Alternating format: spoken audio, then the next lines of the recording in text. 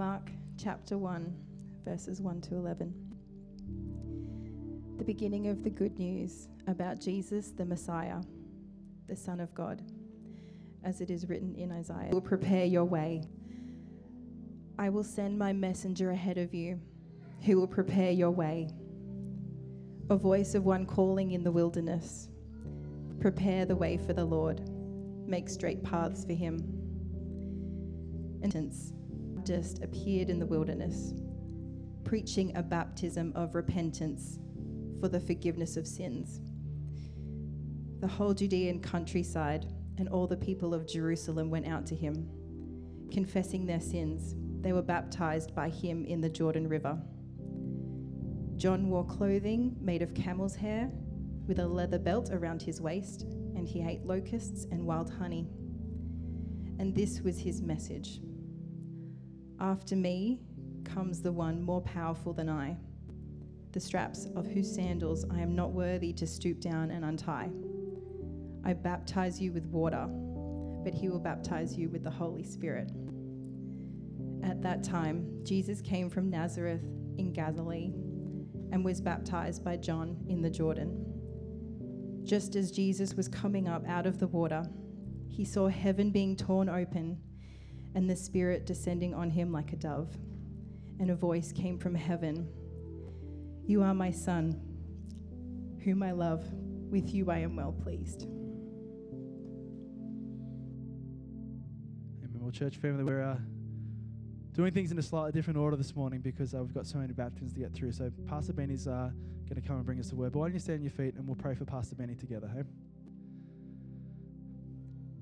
So, Father God, as Pastor Ben comes to share your word with us this morning, your truth, your hope, your love, your light, Jesus, I want to declare for each of us in this space that we would have soft hearts and open ears to receive your truth this morning. Jesus, we want to invite you to actually bring new truth and new revelation to us. Jesus, even at stories we've heard, passages we've heard, things stuff we know, Jesus, your Spirit brings new life into us. And we invite you to do that today through Pastor Ben. In Jesus' name we pray. Amen. Welcome, everyone. Welcome if you're part of the Ryde Salvos or if you're part of Ryde Baptist Church. And a special welcome to you if you're here to celebrate with someone in their baptism today. It's great to have you. Well, and I remember my very first time coming to Ryde Baptist Church. It was a long time ago, and I remember what really stands out to me is two people who welcomed me and made me feel at home as part of the church. And they were Lost, who most of you would know as a mission partner of the church with Horizons Family Law Centre.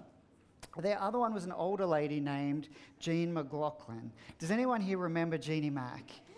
Yeah, well, Jeannie Mack was this lovely prayer warrior, and she would sit down the front in every single service, and she would passionately worship. When she was in, she didn't like the songs.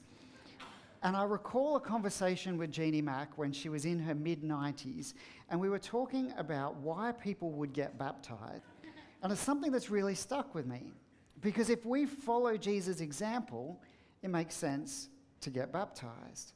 If we follow Jesus' teachings, it makes sense to get baptized. And if it is good enough for Jeannie Mack, or if it is good enough for Jesus, then it is good enough for me. So today, as we come to celebrate the baptisms of our brothers and sisters, we know that we are following the examples and walking in the footsteps of our Lord Jesus, who himself was baptized. Now, Michelle has read to us from Mark's account of the baptism of Jesus. And what stands out to me in this story is that this is an announcement of Jesus' identity.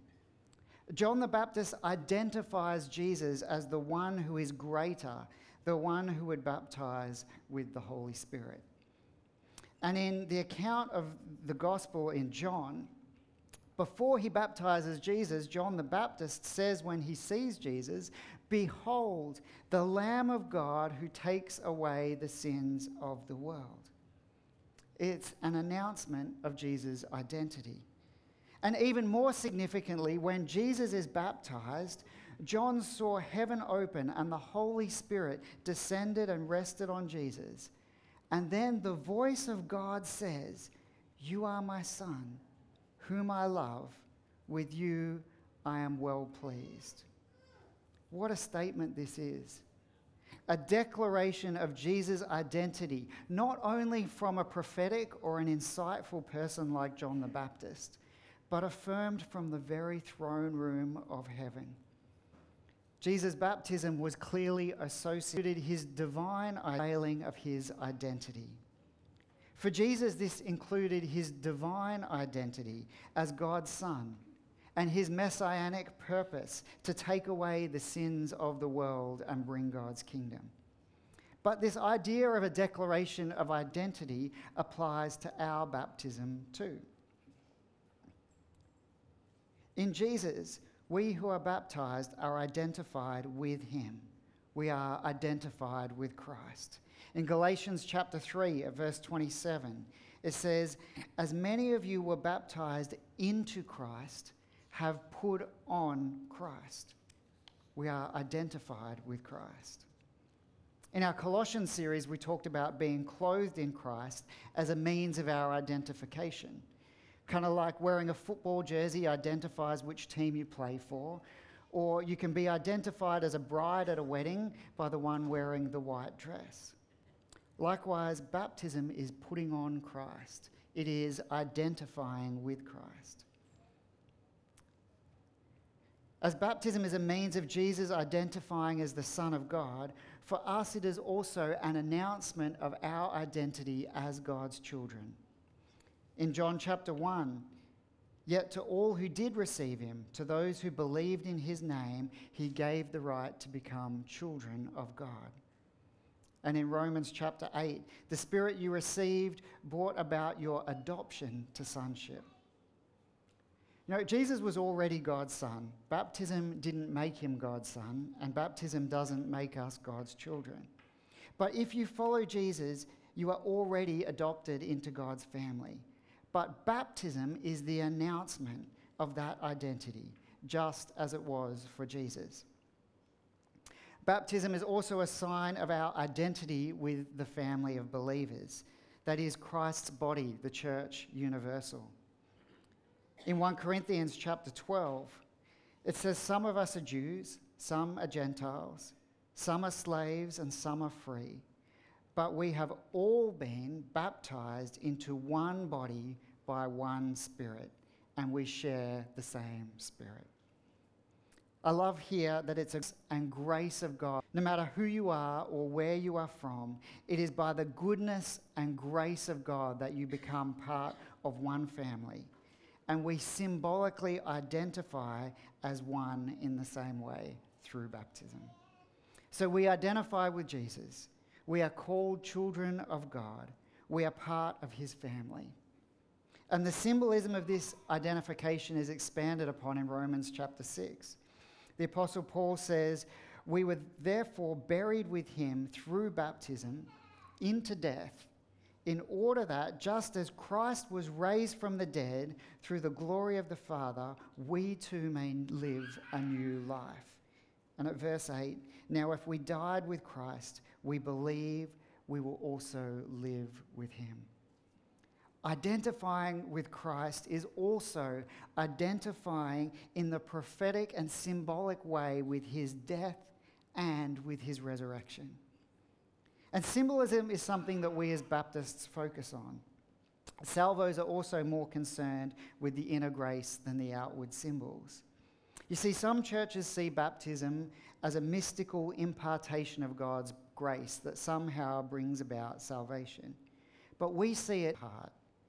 And the symbolism is clear. As one goes under the water, they are buried. They come out of the water as if they are rising to new life.